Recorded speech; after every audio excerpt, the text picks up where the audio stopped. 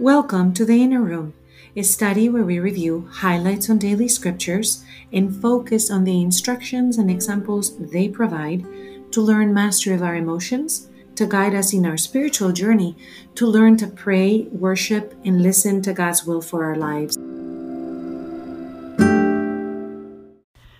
Yesterday was the 1-year anniversary of my grandmother's passing, and the day was gray at the beginning and a little cool and stayed fresh, became blue, and I was aware and present to the wonder of my grandmother in my life.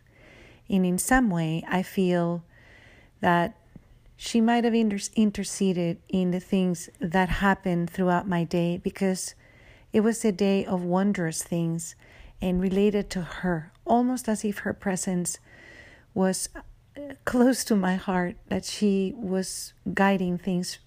And my hope is that that is the truth. But I'll tell you that the morning started with Bible study, and I was able to attend Mass.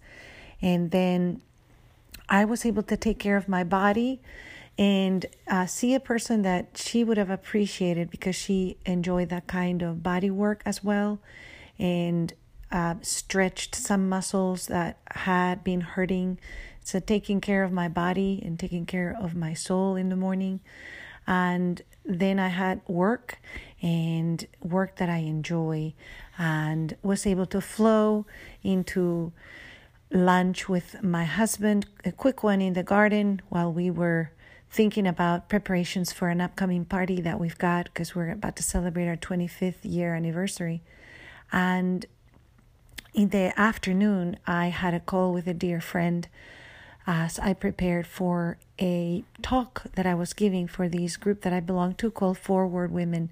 I've talked about it before, Christian Women in the Workplace. I'm part of the board, and yesterday I was invited to do a little presentation of balance in life. And several dear people attended, several new people attended. It was a wonderful event. And of course, whatever God wants to give through us, He wants to give to us first, as Steve Bowman of Paradisus Day says. And so yesterday I received instruction on the wonder of Bethany, and pondered with my sisters in Christ, because it was a women's group. Where is your Bethany? Where's the place where you go when the world caves in, when you just don't know how to take another step, where you are burned out or you are filled with grief and you are wondering how to continue moving forward? Today, as I ponder the wonder of yesterday that ended with my daughters in lacrosse, their last game of the season, and a visit by their middle school coach that came to see them and gave them a wonderful wrap-up of what she's seen in their development, because the current coaches that they've had hadn't provided much of that kind of insight for them.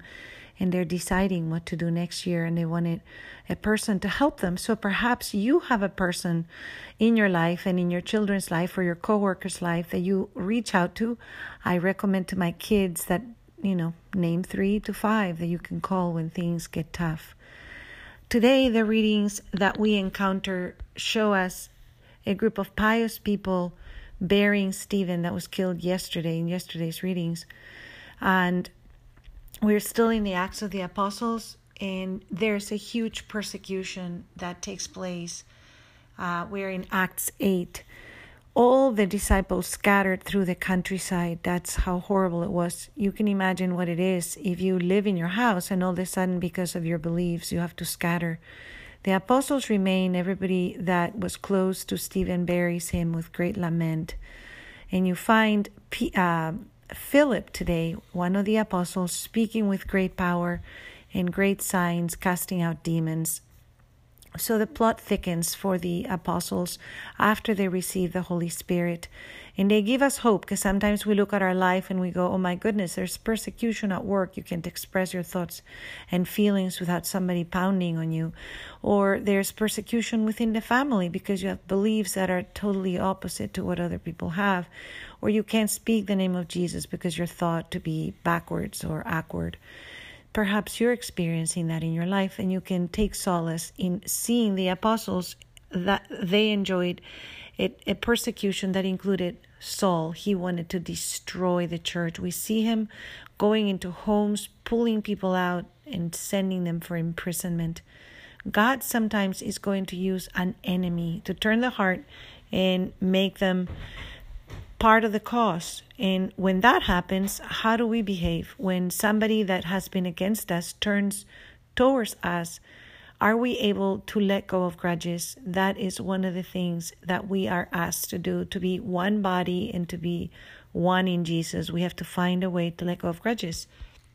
When we look at the Psalms, Psalm 66 today tells us, let all the earth cry out to joy, to God with joy, Let all the earth cry out to God with joy.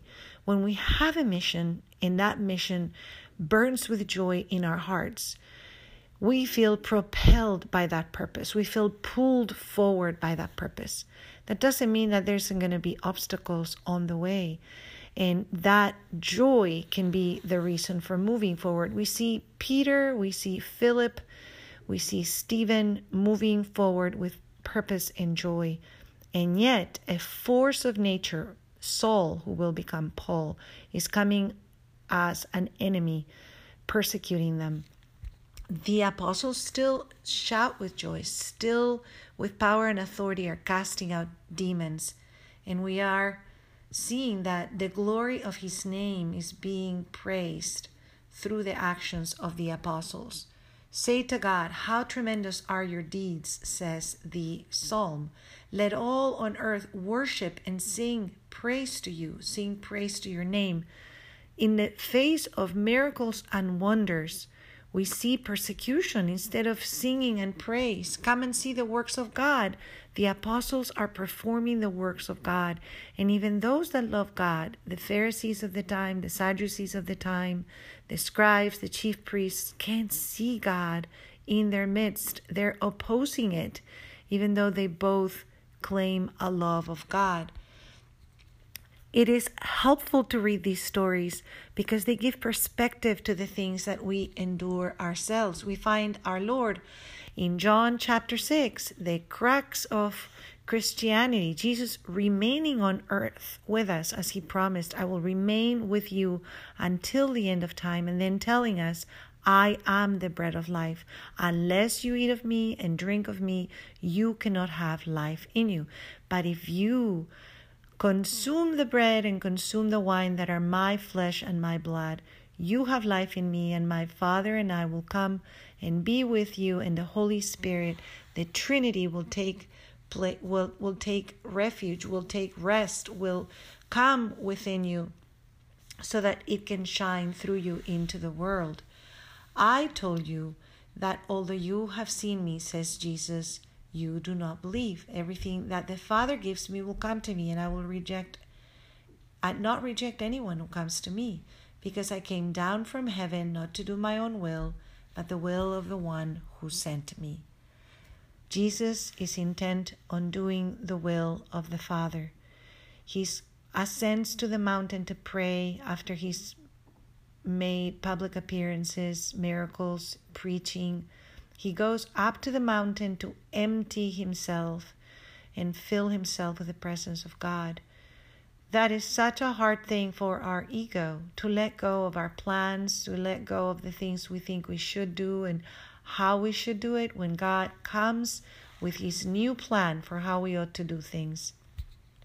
As we pray today that God may help us, let us put in our heart's center someone in our life that we need to reach out to tell them the good news, as the apostles did. If they hadn't gone out all over the land under persecution, we wouldn't be able to receive the word of God today. So let us pick one person for whom we can continue to pray this Easter season, and let us go to the throne. Father Almighty, we come to you with thanksgiving, praising your holy name, praising your presence amongst us this Easter season, as the joyful shouts of the resurrection, filled with angelic voices, still resound for 40 days, that we walk close to our Savior's presence in our life. We make you present in our midst, Father, by our praise and by the glory that we give through the actions that we take to make you present in the world. We pray especially for that person in our heart that needs to know you. We ask that you make our homes places where you are felt and seen, Father, that a hedge of protection is placed in our relationships, in our families, in our jobs, in our finances, in our dreams and visions that you've given us in our hearts, so that we can be fully alive for the glory of your name. And we pray all these things in the name of Jesus. Amen.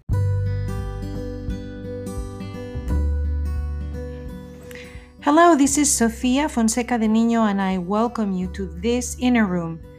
You can find us on Facebook, Twitter, and Instagram under the Inner Room, Emotions in the Bible, and we would love to hear your questions, your ideas, or your comments. Thank you for joining us today.